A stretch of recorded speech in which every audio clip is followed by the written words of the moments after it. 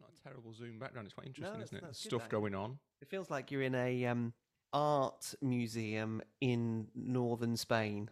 Yeah, it's a bit more interesting than you kind of ordinarily see. Yeah, I think. What is it in Bilbao? Is it Guggenheim? The Guggenheim, yeah. Which of the many abodes that you've used in recent times? We've decided that he's in the Guggenheim in Bilbao. I'm in the Guggenheim in Bilbao because of the angles of the ceiling behind him.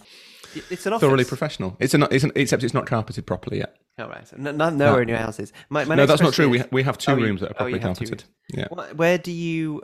Gemma has a huge problem with the wires that all of those things that you just described.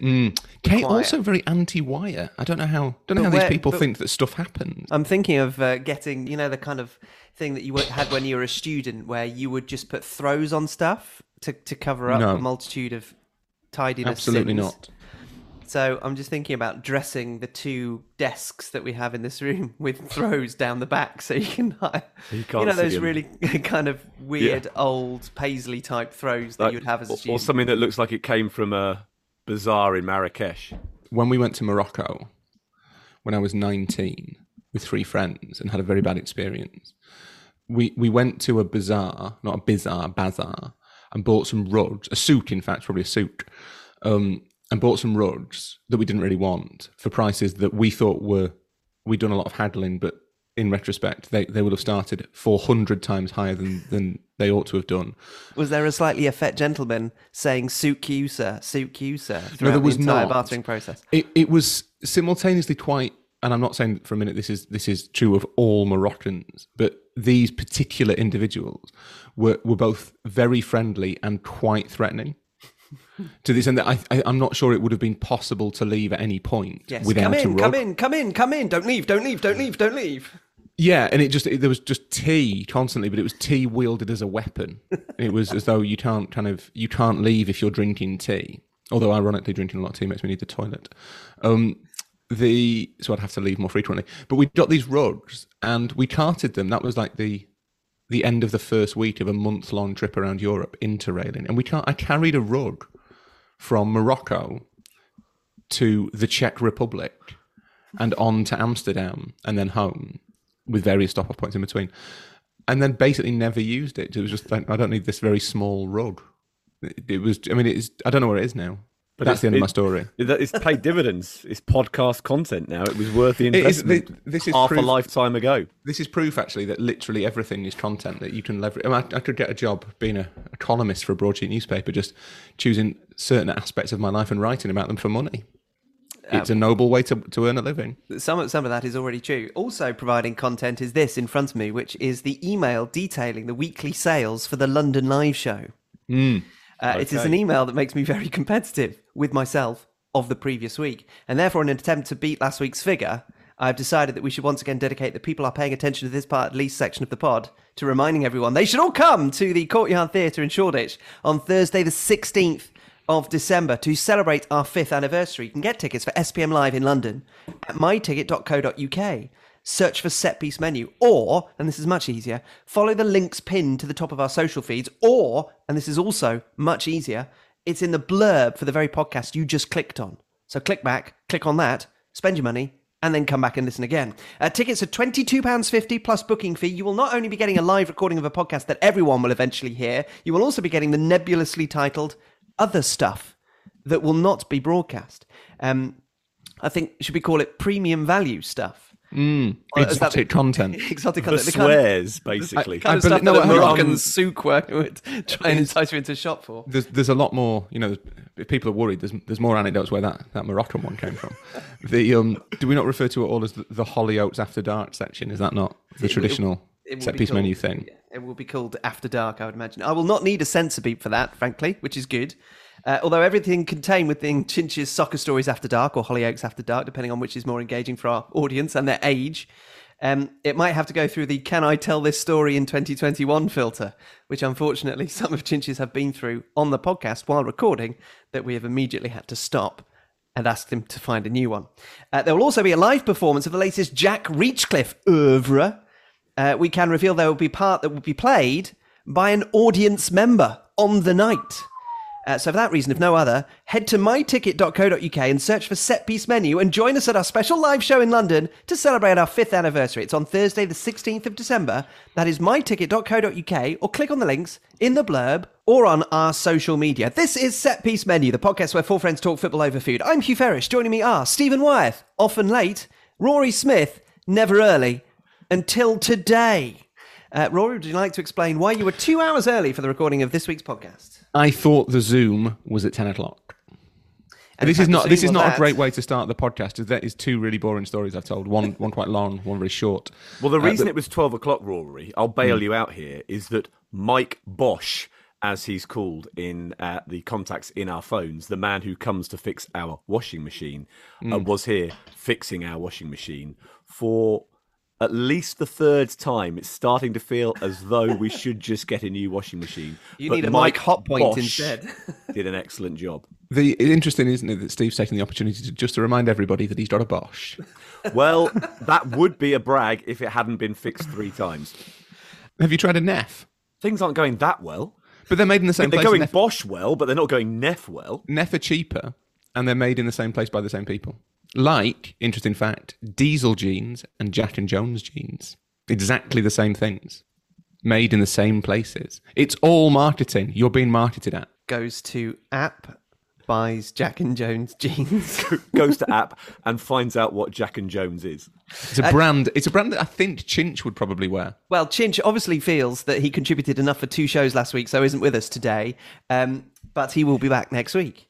Do you think we've got a problem now that Chinch, because he got a few laughs out of a live audience, now doesn't feel as though there's enough ambient appreciation of his contributions on a Zoom call, and we won't see him now until the 16th of December at the Courtyard Theatre in Shoreditch? Do we feel that we've accidentally launched Chinch into a third phase of his career, and he's going to end up sort of going into stand-up, that he's off somewhere honing his tight five? Is that the problem? He didn't take his footballing career particularly seriously. He's taking his broadcasting career a lot more seriously. So on that trajectory, he's going to be really working on that tight five, although it had to be a tight five for the broadcast audience after I did some severe edits. And then Steve tightened it to even more, 4.5 when it went out on YouTube. So he needs to work on it.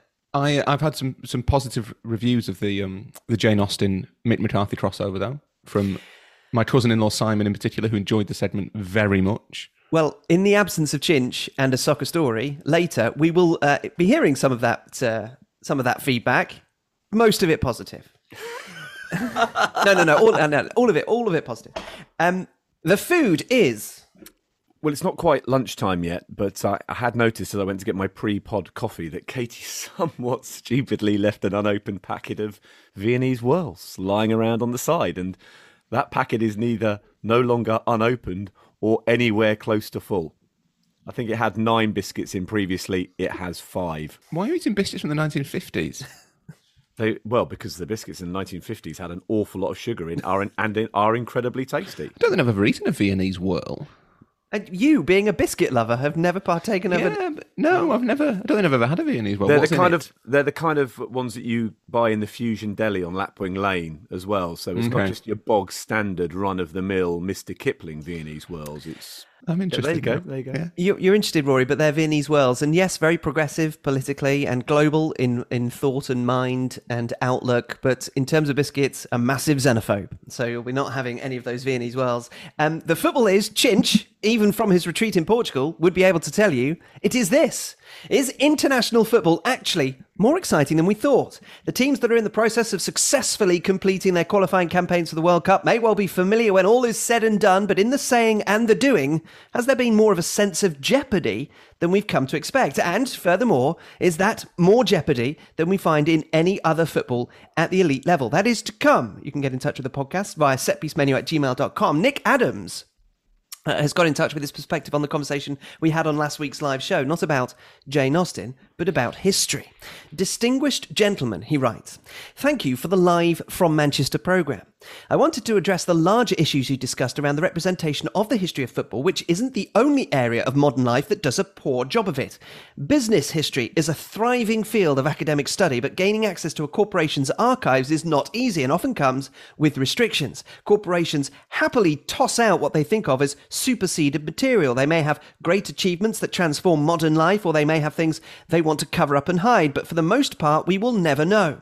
I work in the field of architectural studies, and often enough, I've heard senior management say in response to my queries, "We're not a museum," or "We're not an archive, you know." To begin with, business, industry, architecture, and football are all focused on the future, and they do not want historic mistakes poured over.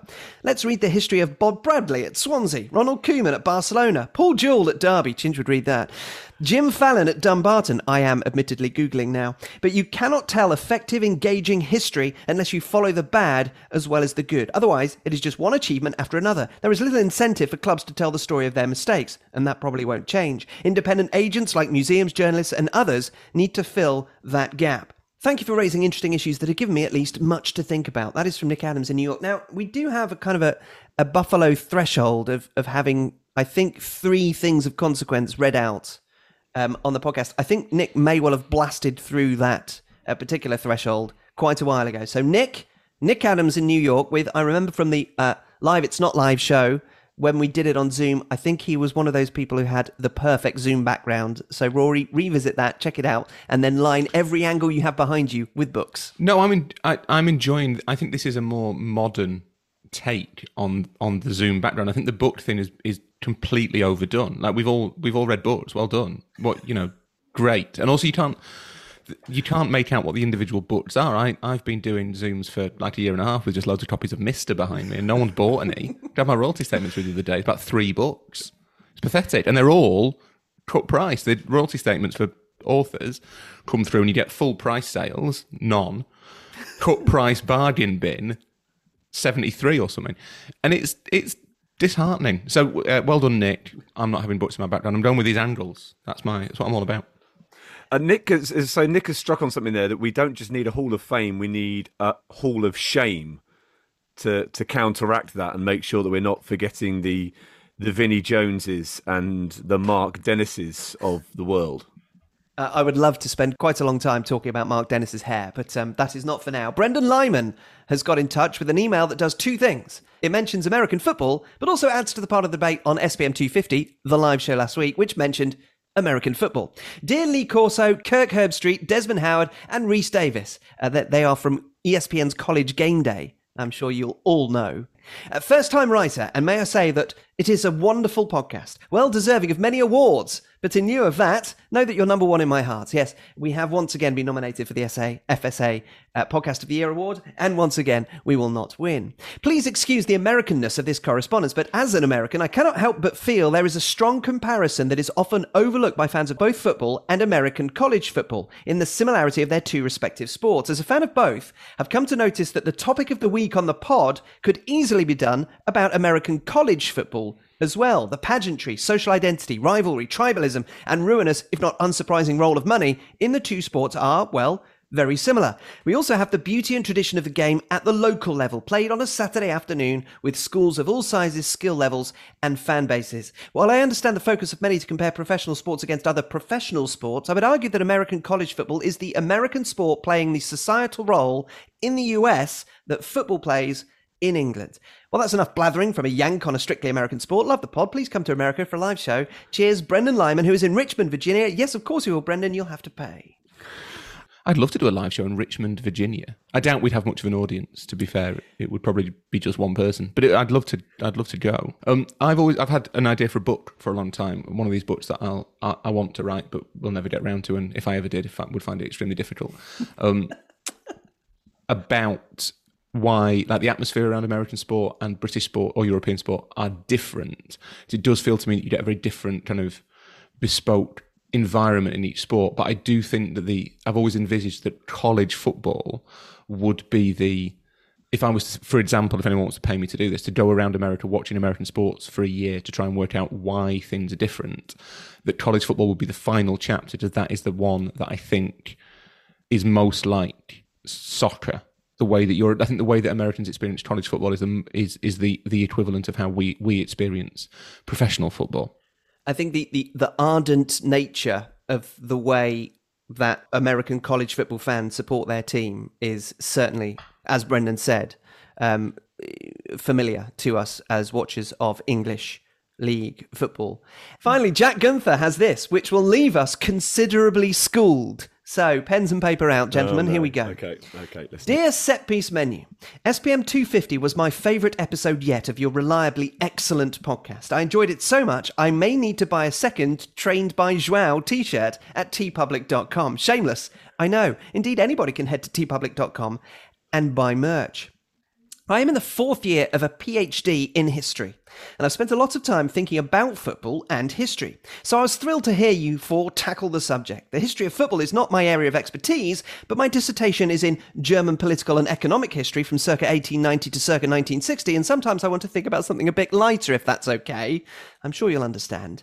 The conversation on SPM 250 touched on 3 different types of history, and I think the topic of how good football is at doing its own history makes more sense if we divide it into those types. They're not entirely mutually exclusive from each other, but they are, basically, antiquarian history, narrative history, and disciplinary history, as in history as a discipline practiced by proper professionals. When Rory asks, who invented the false nine, or one fan turns to another and says, who was the best jobbing left-back in England in the 1990s? Those are examples of antiquarian history. It is a mode of approaching the past that focuses on collecting as much information as possible and taking pleasure in having collected it, rather than having arranged it in a certain way. It's very common among hobbyists of all stripes, of which football fans are arch examples. Antiquarian history lends itself to the club game, where it can thrive because of, not despite, tribalism. Fans prove themselves by collecting nuggets of information about their club's past to demonstrate their fandom. See the Colin Bell example at Manchester City that Rory mentioned. But antiquarian history, because it's principally concerned with collecting, isn't always emotionally or intellectually satisfying. For that, people want their histories arranged in a certain way. Which brings me to what we'll call narrative history. A lot of the conversations circle the lack of a coherent narrative of football's history. This is the history that tells us who we are, or who we want to think we are. That's why tribalism challenges a narrative history, because a satisfying narrative will differ among fans of different clubs. Where narrative history thrives, though, is national histories. When Rory talks about the individuals through which we sometimes tell a history of the game, Charlton, Best, Lampard, Gerrard, Terry, well, they're all based in England, and with one exception, all English. The Three Lions do have a coherent history that most fans are familiar with, one of success in 66 and decades of dark ages, a flirtation with glory in 96, unfulfilled promise in the early 2000s, and finally unsatisfying success under Gareth Southgate. It makes sense that these histories would exist for the national game, because modern history began in the 19th century as a nation-building, even nationalist enterprise.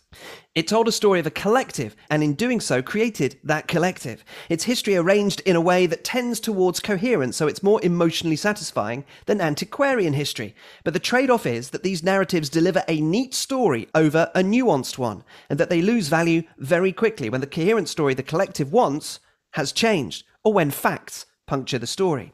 The final type of history is that which starts with those facts and explains the how and the why of change over time. It's not just about collecting nuggets of fact, nor just about telling a story that is satisfyingly coherent. It begins with a historical problem and tries to explain it. This third history is what professional historians do. Professional here meaning that they have to conform to certain disciplinary standards, not that they're better or worse than, say, a journalist who writes a book about the past, full price or not. The difference isn't the quality, it's the stance towards the past and what the past is for. Football is pretty bad at this type of history, but so is literally everyone. And I mean literally. Even professional historians constantly get things wildly wrong, which is good for me, otherwise my work would be useless. So, is football bad at doing history? By professional standards, yes it is. But it's no worse than, whole nation states. The antiquarianism, the nostalgia, the debates about Maradona or Messi, the remembrance of a tragic plane crash in 1958 by someone born in 1995 in an entirely different country. In football, there is an enormous appetite for the past. Are coherent narratives sometimes dangerous? Heck yeah! Especially when they leave facts or whole groups of people out. Is antiquarianism intellectually equivalent to filling out a World Cup sticker book? Also probably yes. And have professional historians mostly neglected one of the major cultural phenomena of the 20th century? No question. But compared to all the other areas in which one might think about the past, from politics to culture, football is actually doing pretty darn well. Not least because of superb podcasts like SPM. Praise at the beginning and at the end to apologise for the long email. So go to the live show on December the 16th. Truly shameless, says Jack Gunther. Now, usually when somebody sends a long email, I sub-edit to within an inch of its life. That I could not, because I felt there was value throughout. Thank you, Jack. Correspondence of any kind to setpiecemenu@gmail.com. You might have to forward that email to me, Hugh, not because of all the praise and the compliments, but because I might need to go over the content for a second time. I think there's quite a lot to absorb there. I enjoyed all of it apart from the dig. Okay. I'm glad that's the part that you meant. That was the bit that Hugh added. But I do wonder to what extent the fact that there's a lot of... Football gets a lot of first drafts of history, because there's so much journalism around it. And I wonder if that plays a part in preventing there's maybe too many journalists writing football history. That's probably right. But then that's not necessarily the journalist's fault, because maybe the historians might like to, pull their fingers out and do it.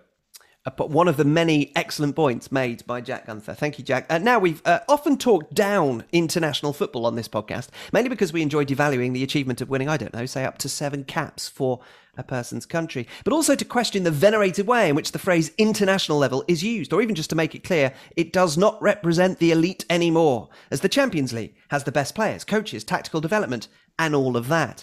However, it has occurred to us, Stephen, that the introduction of the Nations League and the most recent World Cup qualifying campaign has shown us that international football may well have more of something than the best of the club game: jeopardy.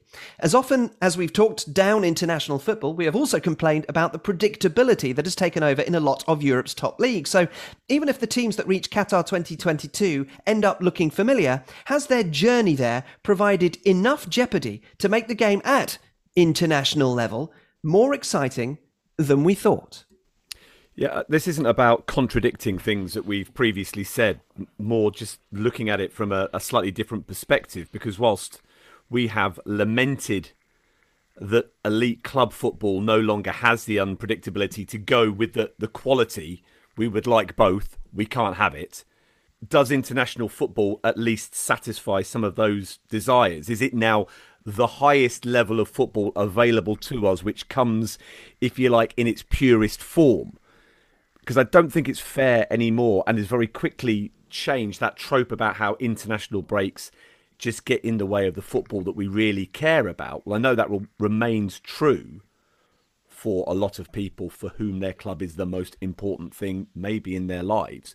But if you truly love the game, does international football now provide the greatest level of satisfaction in terms of the narratives, the jeopardy, the unpredictability, the opportunity for good decisions to be made that can transform a nation from being competitive at one level to perhaps being able to compete at a slightly higher level? Yes, the depths of your resources are still incredibly important, but unlike the elite level of the club game, you can't buy your way out of previous mistakes. You have to improvise, you have to play the longer game, and I think we're starting to see that now more and more.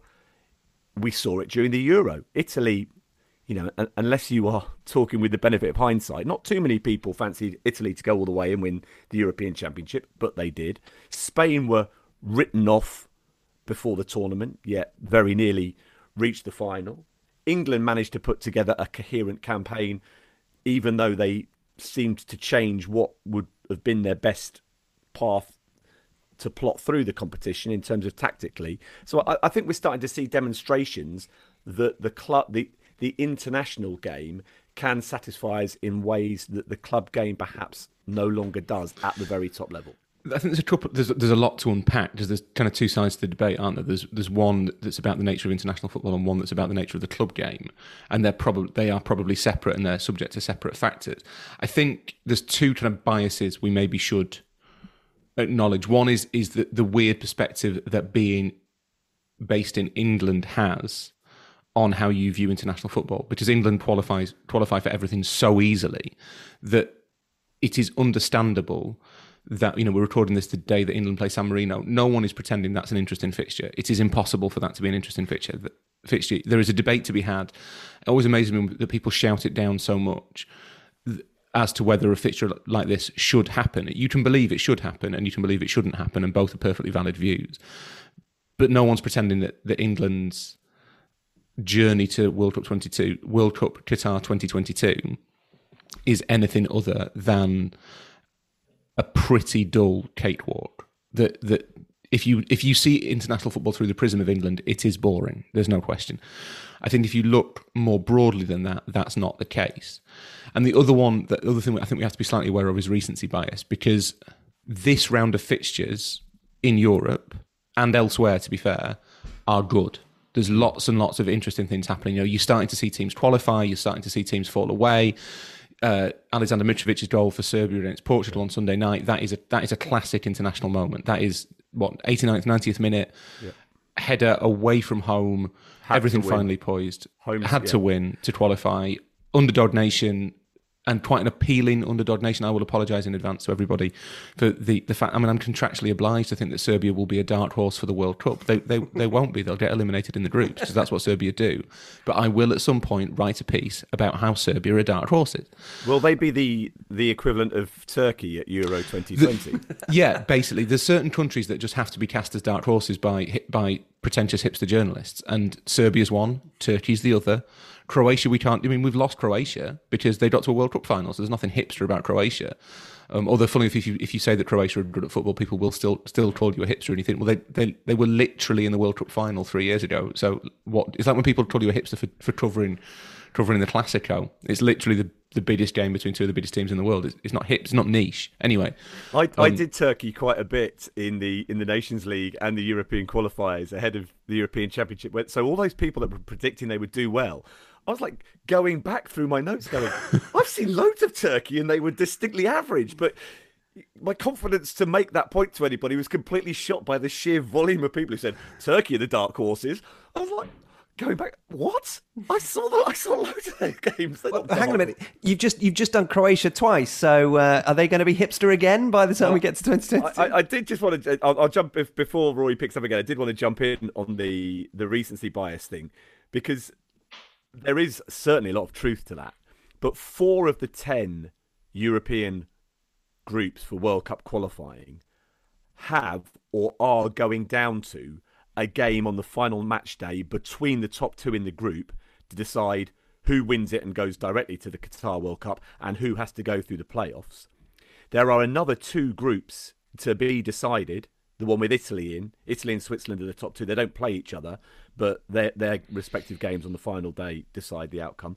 And even England's group, even though Rory is right about England's group is going to go the distance, even if that's only to satisfy the mathematicians. Yeah, no, absolutely. That's all absolutely right. But I don't think it contradicts the idea of recency bias, just because this round of international fixtures has been really good. No question. There's days when you can't quite work out which game you want to watch, and it's not just Europe. Brazil have qualified. Argentina could qualify if they beat Brazil whenever they play Brazil. Ecuador are going well, but then there's sort of 4 or 5 teams that could take that 4th South American slot. That's interesting. Africa, Uruguay could miss out, couldn't Uruguay could miss out, although they don't. That doesn't conclude until March. Africa, there's been loads of kind of drama in the groups. Ghana got top spot off South Africa Africa's the hardest place to qualify. Ghana took top spot off the South Africans with a really, really bad penalty the other day. I think Benin lost out on top spot to DR Congo in the last round of games. Like there's a lot of interesting stuff happening, but that is purely because this is the end. This is where the jeopardy comes in. That this round of fixtures in international football is always quite good. Maybe not as good as this, but when things are being decided, it is interesting. That's natural, whether it's the final round of final round of group games in the Champions League or the final round of World Cup qualifiers or whatever it might be. Effectively, what are straight shootout games are always interesting because the jeopardy is high. And I think that's the thing that's what makes the Nations League work, that you get a lot of meaningful games between teams of similar standards. That's why the Nations League has been a success. The flip side to it is, I saw this tweeted just today, funnily enough, Spain have 8 games between now and the World Cup. 2 friendlies and 6 Nations League games. Those are not going to be interesting because it is the build-up to the World Cup. Yeah. And the problem that the Nations League... I like the Nations League as a tournament, but I think UEFA and the various other confederations who are running an equivalent need to be slightly conscious of how much they do it, because I think one thing that is really important is clarity. You need that sense of, okay, what does this game mean? And we are now, although it's weirdly timed because it's in the winter, we are now in a World Cup build-up. And I do worry that the Nations League will just confuse things, and it will seem to be a phony war before the real business starts in the middle of November next year. So I basically agree with the thesis that there is more jeopardy, more reliably, in international football now than there is in a lot of club football. But I do wonder to what extent it's to do with we are comparing the final round of World Cup qualifiers when stuff is decided with game weeks 9, 10 and 11 of the Premier League. But to maybe offer an alternative contrast, UEFA would bite your hand off for the Champions League group stage to have the same level of final round fixture drama as their European qualifiers for the World Cup has had, in groups with more teams than Champions League groups. But that's the lesson, isn't it? That's the thing that, and we've touched on this before, so we're probably going to repeat ourselves. There's this idea that people don't like international football because it's low quality, or they don't like the Champions League group stage because it's low quality, or they don't like this because it's bad, or they don't like Serie A or La Liga or Liga or whatever it might be because it's, and the excuse is always it is not as good as the Premier League. What that means is I am not as emotionally invested in it as the Premier League because, and this is like the 15th time I said this, we don't know what good football is. All the players we're watching are amazing at football. What we want is either nonsensical games that finish 7-5 or whatever, lots and lots of goals, lots and lots of drama, or we want tension and jeopardy. And ultimately, for all the competition organisers, the challenge is to work out how to have as many games as possible with jeopardy. Yeah. And I guess what's interesting to an extent is, do we think that this round of fixtures, that how dramatic World Cup qualifying has been in Europe, if we just limit it to Europe for now, do we think that is, well, A, do we think it's more dramatic than normal? And B, is it a coincidence, or is it something that is the start of a pattern?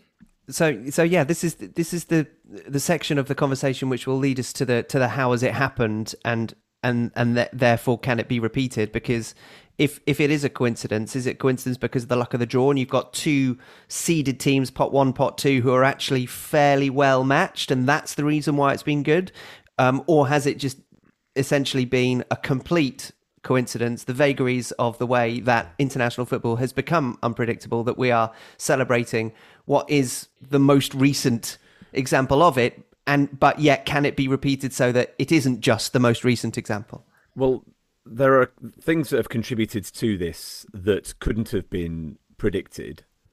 Are first, the way that the Nations League has seemingly been a force for good, and also the fact that the COVID-19 pandemic has concertinaed things together in an unforeseen way, which has perhaps ramped up the pressure on the games because they have been played in a much shorter time frame than they would be usually, and that nations have had to, in several of the international breaks since international football returned in September 2020, they've had to play 3 competitive games during a break rather than 2. Now, I'm not saying that should continue, but I wonder whether we should learn the lessons of the benefit of a tighter window for the qualifiers that has maybe intensified the competition and has given the likes of Serbia, who've come in with a bit of impetus, that opportunity to outperform ultimately Portugal in the group stage. Yeah, I think we've also seen other examples. Hungary were expected to make life difficult for England and Poland in their group, and ultimately maybe the pressure to do that has taken its toll on them. I think I saw the same thing in the group that I covered. You mentioned it. I did the Croatia-Russia group throughout World Cup qualifying. And certainly Slovakia coming into that were thought to have been a potential top 2 finisher. And again, I think this is another example of the way that we're getting a bit of football in its purest form, is that they have buckled under the expectancy that they could challenge Croatia and Russia, something that probably in the last round of qualifiers wouldn't have been anticipated. I wonder to what extent it's to do with, I think Steve's right. I wonder if it's also benefited just from the fact that it's made it quicker. Yeah, that it's been more possible to get a handle on what's happening, even with the break for the Euros in the middle. it's been easier, maybe it's particularly true after the summer, where we've had international break September, October, November, and it's brought it all to a crescendo. Whereas ordinarily, I suppose you would get a version of that, but it would have dragged on for like a year beforehand. So maybe, not that I want to advocate for anything that Arsene Wenger is suggesting, but maybe there is something in that FIFA suggestion of a concentrated international break, because it makes it much easier as a fan of football in general to think, okay, this is what is happening, I can follow this narrative, rather than, hang on, did they not draw with Hungary in March? Is that bad or is that good? I don't know. Yeah. And that, I think, has been a major impact in terms of making it more compelling to follow. From the football perspective, first of all, we should always remember World Cup qualifying is always a lot better than Euros qualifying because there's fewer spots, same number of teams, fewer spots. And also the playoff format this time around has added an extra layer of anxiety, because rather than a situation... Because I did what was a de facto decider, Russia-Croatia, in that you definitely got a sense that there was much greater pressure on that game over who finished first or second than there would have been under previous playoff formats, where Russia or Croatia would have been seeded in the playoffs. They would have had the advantage of home advantage in the second game. They would have been able to feel fairly confident that whoever they got in their playoff, they would get past. Now, well, there's 3 pathways, 3 possible routes to qualification. You've got to play a semi-final and a final, and there's a lot more uncertainty and a lot more unpredictability about whether Russia will get through that. And so it felt like it really did feel like an all or nothing occasion in Split. And they're all one leg. Yeah. Which makes it much more random, essentially. So, Russia could get, I don't know, Greece or somebody. Probably not Greece, they're probably not in it. Wales, and, even if it's in St. Petersburg or Moscow, Aaron Ramsey could nick one. And that's Russia done. And that those fixtures in March will be incredibly dramatic. They're actually a little touch of African qualifying, where you end up with 10 group winners and home and away games to determine who qualifies, which I always think seems really harsh. It's a really harsh way, a slightly overly arbitrary way to work out Africa's 5 qualifiers for the World Cup. But in Europe's context, where you're going to get however many teams going through initially, it's probably all right, probably works, to be honest. The broader footballing rationale behind it, I think Steve's right, the Nations League has maybe helped to raise standards, it's helped to give teams a sense of belief and momentum, it's shaken up the seedings a little bit, which has helped. Part of it is just the natural ebb and flow of those mid-sized nations. So I'm not sure whether we're going to run it yet, because it'll depend on what happens, but I've been working on a story about Norway, which initially was going to be kind of Norway's return to the World Cup after 24 years, but now might be about, depending on what happens in Amsterdam, might be about, and in Montenegro, in fact, might be about kind of the prospect of a World Cup without Erling Haaland, which would seem to be something that, from what the people I've spoken to, Norway as a country is prepared to accept. And I think the rest of the world might miss a bit more than the Norwegians understand that this could happen. They're used to not qualifying for tournaments. The rest of the world, I think, will miss a World Cup without Erling Haaland. It's possible. The rest of the world is used to seeing the best players at a World Cup. Yeah, exactly. Or just seeing the best players when they want to.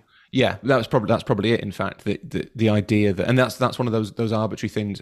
This was part of the conversation about the Super League, that if you characterise football as entertainment, then you probably should take a little bit of the arbitrariness out of it. That it doesn't make sense if you were casting WrestleMania, you wouldn't be like, well, what we're going to do is we're going to take one of the biggest stars and just not have them there.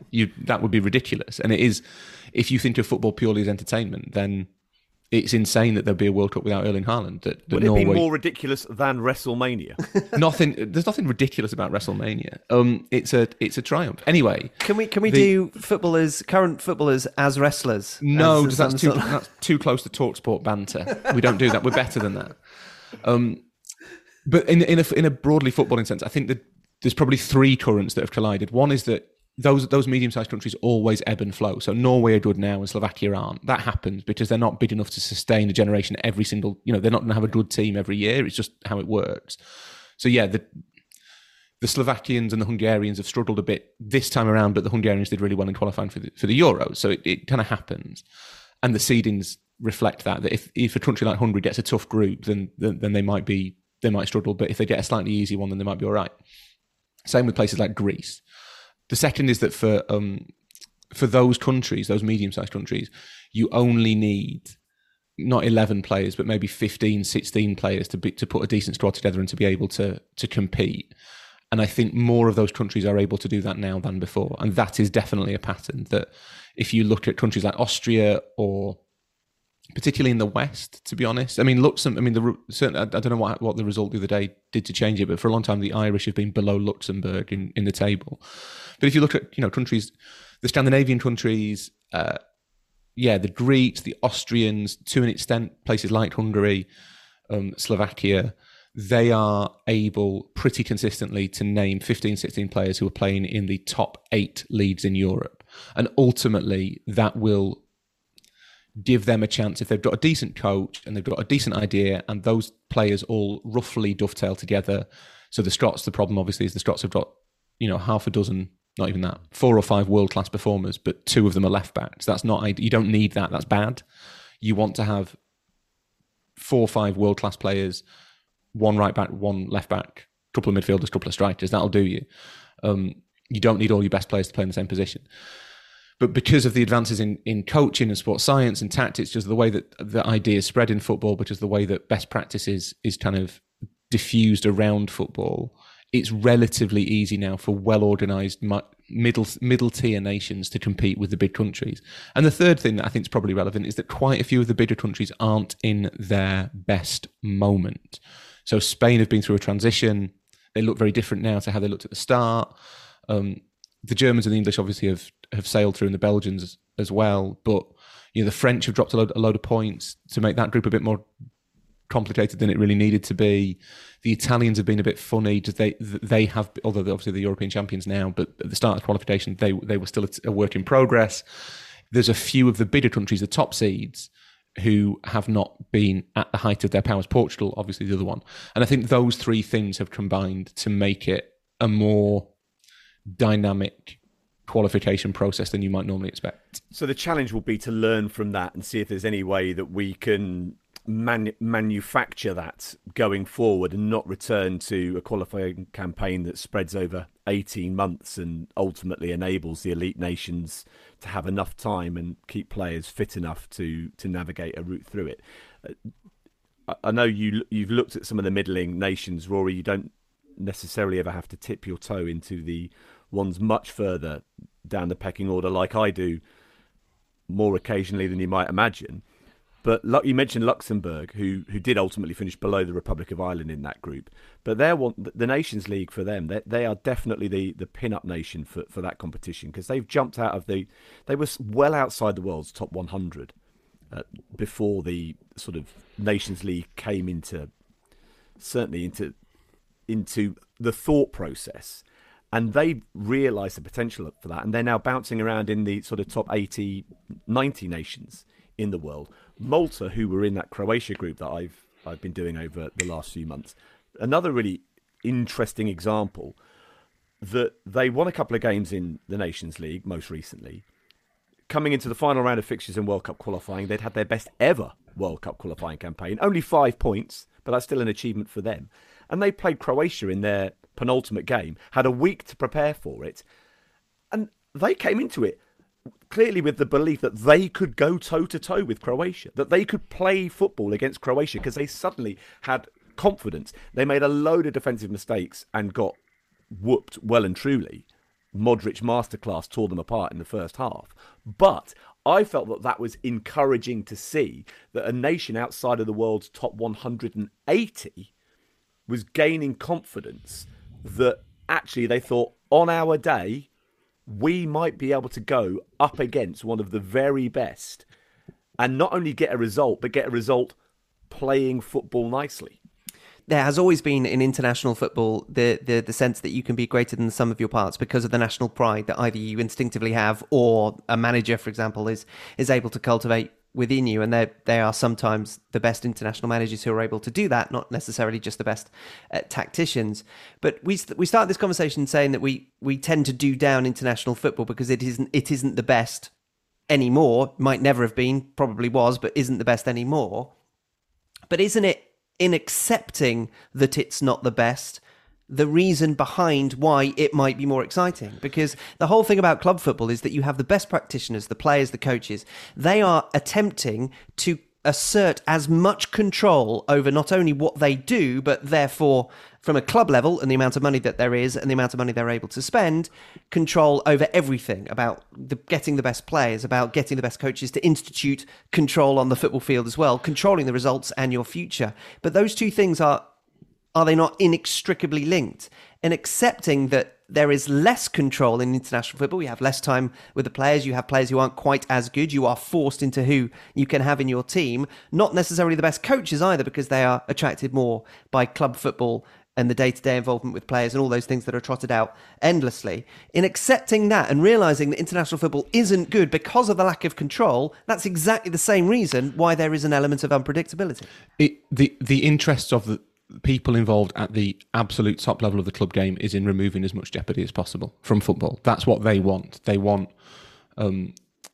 guarantees. They want to do everything they can to smooth out whatever rough edges there are, so that there are no obstacles in their road. So if you look which is why Manchester United are being criticised for doing exactly what Manchester United have every desire to do, which is to take out the fact that their financial success might be based on things that they cannot control, and therefore they control their financial success by having it based on having noodle partners in Southeast Asia. It's why you get this inherent tension between Manchester United, the football team, which is quite bad for an elite football team. They're not that good, or they're not as good as they should be, and Manchester United, the story, which is amazing. This is the best. Man United have perfected. I wrote about this a while ago. I've probably said it before. I am ultimately a man of very few notes, but if you conceive of Man United as an entertainment platform that is competing for eyeballs with, I don't know, Netflix, which is the one they all seem to bang on about, then this is exactly what you need with Man United. This is exactly, they are the perfect vehicle for footballers' content. But it's not just us saying that; it's them doing it.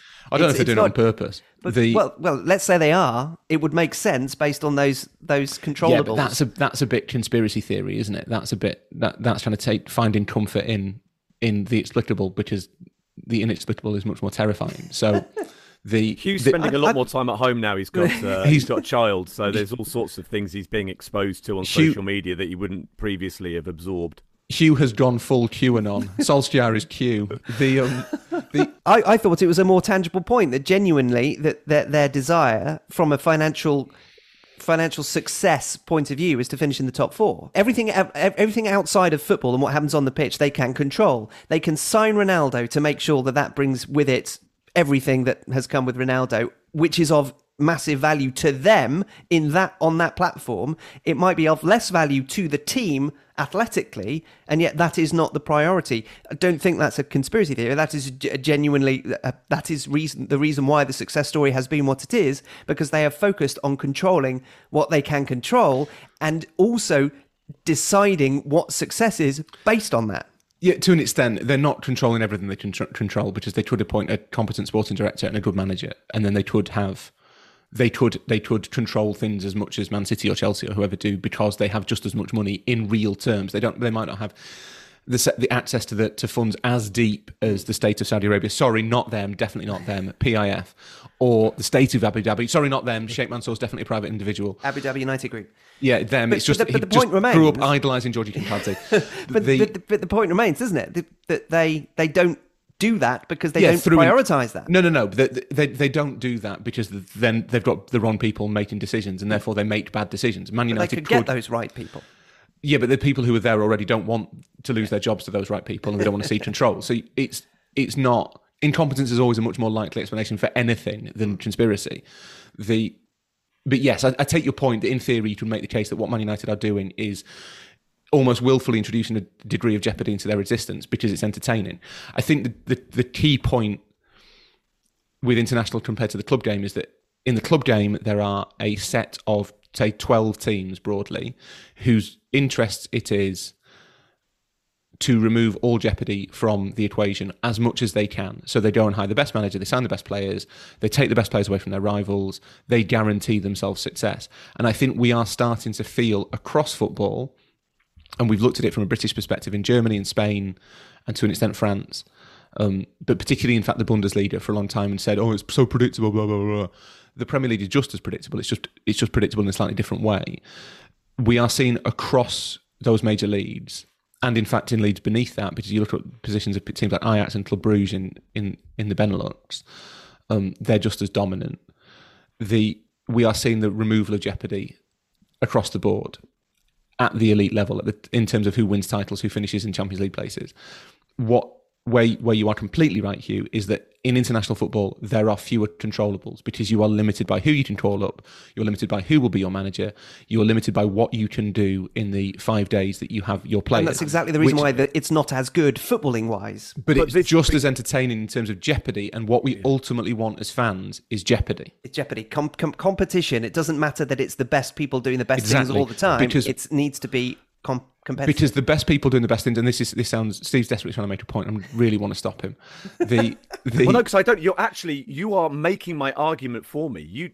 I don't need to say anything because you two have done it. You've talked yourselves round to. Oh, club football, there's lots of awful, grubby things about it, and it's not ideal, really, is it? Because we know what's going to happen. Whereas international football is providing us with the counterpoint. Because, yeah, it's not to say there's no grubbiness with international football. We've got jingoism, racism. It keeps rearing its head in a really obvious way in some of those environments. But that they are having to, the coaches are having to innovate.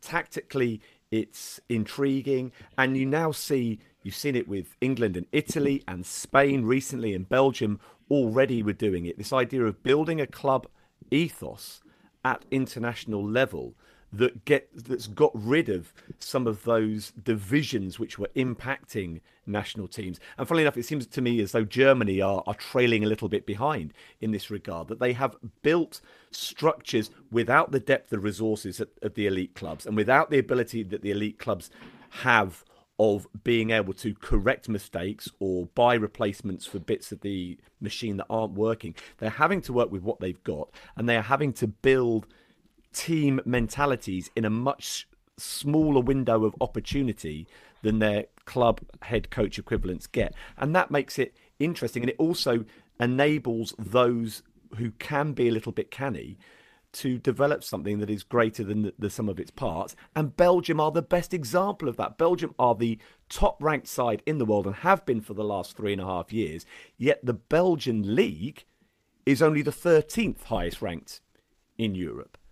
So they do have an unbelievable quality of players currently, but they are using those resources to the best of their possible capabilities. So if restrictions mean more competition because people aren't able to disregard all those things that they could potentially control in club football, our American friends will be shouting at us that's how the American system works. Salary caps introduced into club football would provide the same restriction and force managers with their players and clubs with their restricted salary caps to have to innovate in a way that might make a more level playing field, and therefore something more akin to international football because of those very restrictions that might make it more entertaining for us. Yeah, but that's ultimately quite unrealistic because the big clubs will never vote for it, and the little clubs probably won't vote for it either because they want to kind of reserve the right to overspend if necessary. They would see that as an attempt to put them in a box and keep them there. The principle remains, doesn't it? The principle holds completely. Yeah, that you need to restore jeopardy to club football. You need to find some artificial method, an artificial instrument for doing it, because it won't appear organically. And the only thing you can really do is some sort of financial regulation that involves salary caps or spending caps. There's not really any other. You need to stop the proliferation of acquisition, basically. You need to stop clubs being able to get all of the best players and redistribute wealth in terms of talent as much as in terms of money. That's what you need. If say Man City have got a squad of 20 players, or Chelsea have got a squad of 25 players, if you took the bottom 5 from both those clubs and Liverpool and Man United and redistributed them to teams in the Premier League, then there would be much more competitive balance. Ultimately, that there would be more jeopardy in the league. If you have a structure whereby the best 12 clubs can have literally all of the best players. So that, to the extent that if a player comes through who breaks that golden rule, Man City don't buy him for 100 million quid, then you are not going to have true jeopardy. And you probably can't have the level of jeopardy that we've got in this round of international fixtures in every round of league games, because the league structure mitigates against it. But you can certainly have more jeopardy than we currently have in club football. In the absence of Chinch, as mentioned before, and therefore a soccer story, instead we will reflect upon last week's contribution from our former England international. Firstly, the Football Museum still isn't interested in his match-worn shirt, so that's an update on that situation. Secondly, his out-of-context offering with a twist. We have a couple of emails. The first has the title Awkward Austin and begins thusly, as I'm sure Jane Austen wrote. Dear Darcy, Bingley, Wickham and Collins. Firstly, Hugh, no hard feelings about mispronouncing my last name. Nobody gets it right on the first attempt. Now, this is from Rebecca, and her surname is Chachkes. Would anybody like to have a go? Chachkes. Chachkes, Stephen? Chachkes. Mind you, I had a friend at school whose surname was spelled Jacqueus, which is phonetically reads like Jacques, but he was Jakes. So maybe this is Chakes. Let's go with Chakes. Secondly, says Rebecca, love the podcast, pay the NYT subscription for the newsletter, binging my way through the back catalogue while simultaneously keeping up to date with the new episodes, etc. She says in a description of the perfect SPM listener. Thirdly, I just need you all to know that I was walking to work during the inaugural reading of Out of Context Austen. And as a person who ardently admires and loves Jane Austen, I was properly howling with laughter the whole time. That took a turn none of you were expecting. So loudly, in fact, that the person walking in front of me turned around to, I assume, glare at the lunatic being so annoying at 6:45 in the morning. Said person was, as it turns out, my boss, who I then had to try to explain the whole situation to because we had made direct eye contact and couldn't pretend that we hadn't noticed each other. We then couldn't quite figure out how to disengage from the whole encounter and ended up very awkwardly walking all the way to work next to each other, only speaking occasionally until we finally got to our building and went our separate ways. So, thanks for that. All the best from New York City. Rebecca. That sounds really awkward and I can only apologise. That's a horrible situation to be in. That awkward silence, like who talks? Do I talk? Do you talk? What we can talk about? That's horrible. That is nightmarish. Just when he thought Chinch reading Jane Austen as a Reacher book couldn't get any more unsettling, it reveals itself. And also, Chris Orr, who is a Buffalo, and therefore there is extra weight to his email, the title of which is In Defence of Chinch. Dear Hugh, Stephen, Rory, and the man of many voices, regarding SPM 250's critique of Chinch's supposed mispronunciation of the word Caprice during his Reacher-like reading from chapter 34 of Jane Austen's Pride and Prejudice, Andy is correct, and the rest of you lot are wrong. Well, it was only Rory who said that it was Caprice. While I cannot speak with any authority on the standard pronunciations of said word in the UK, Andy read the character of Elizabeth in an American accent. In American English, caprice is pronounced exactly as Andy read it. Caprice. Attached are images from a pronouncing dictionary of American English, John S. Kenyon and Thomas A. Knott, Springfield, M.A., Merriam-Webster, 1953, detailing the standard pronunciation of the word in American English in the International Phonetic Alphabet.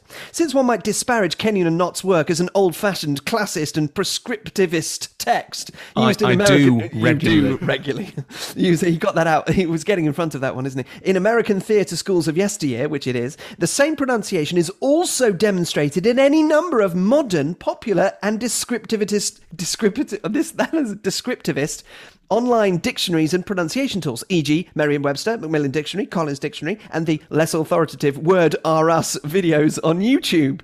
In fact, according to the online Cambridge Dictionary and many other online resources, caprice is pronounced caprice in both the UK and the US. I will admit, however, the highly authoritative Word Panda website offers caprice as the second of two possible UK pronunciations. Given he got his accent exactly right when pronouncing this particular word, apologies may be in order to the man I now think of as the Meryl Streep of football podcasts and co-commentary. And that's from Chris Orr in Chicago. Apologies are never due to Chinch. That's not how this works. Never.